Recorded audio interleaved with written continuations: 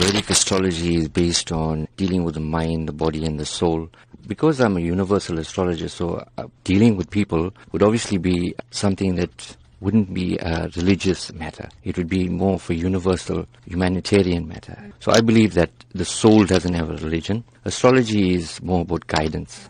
Now, tell us a bit more about your focus on children and how you plan to share with children, maybe coping mechanisms, as well as teaching them this particular skill. Why is your focus on children this time? Being qualified in India, I've actually brought in a lot of information from that part of the world, where I found that lots of influential businessmen, they actually rely on astrology on a large level. And I believe that the youth in South Africa are our future.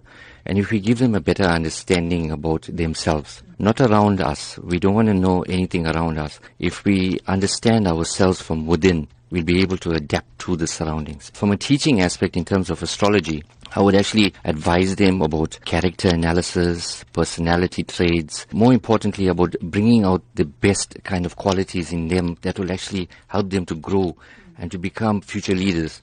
Everybody has potential to become a leader, but some of us, based on our backgrounds, our family upbringings, we haven't been given that chance. If we have somebody that can motivate them, well, I believe that they'll be able to make a huge difference in terms of progress and prosperity. What do you say to those people who are of this opinion that you are just quacks? The basic understanding about astrology is that it is, but then also the same token has been given a different name altogether because there's so many frauds out there. People are doing this to enhance others based on monetary value. There you get a guy like me that's coming along, that's pure at heart, that has compassion for people, that actually has a genuine interest in uplifting people. Now I want to take astrology into a different level. Even with my calculations, it's basically all scientific. And if you know, my kind of a background would be obviously something that is on an engineering level. So I am very adept in terms of calculations. Why have you coupled Vedic astrology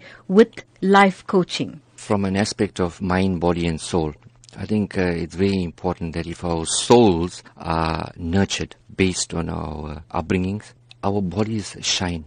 Then the mind automatically thinks. And in order to have the mind thinking and in the fast way that we are living at the moment, Vedic astrology and life coaching would obviously be something that I'll be adapting into a mind, body and soul aspect in terms of growing.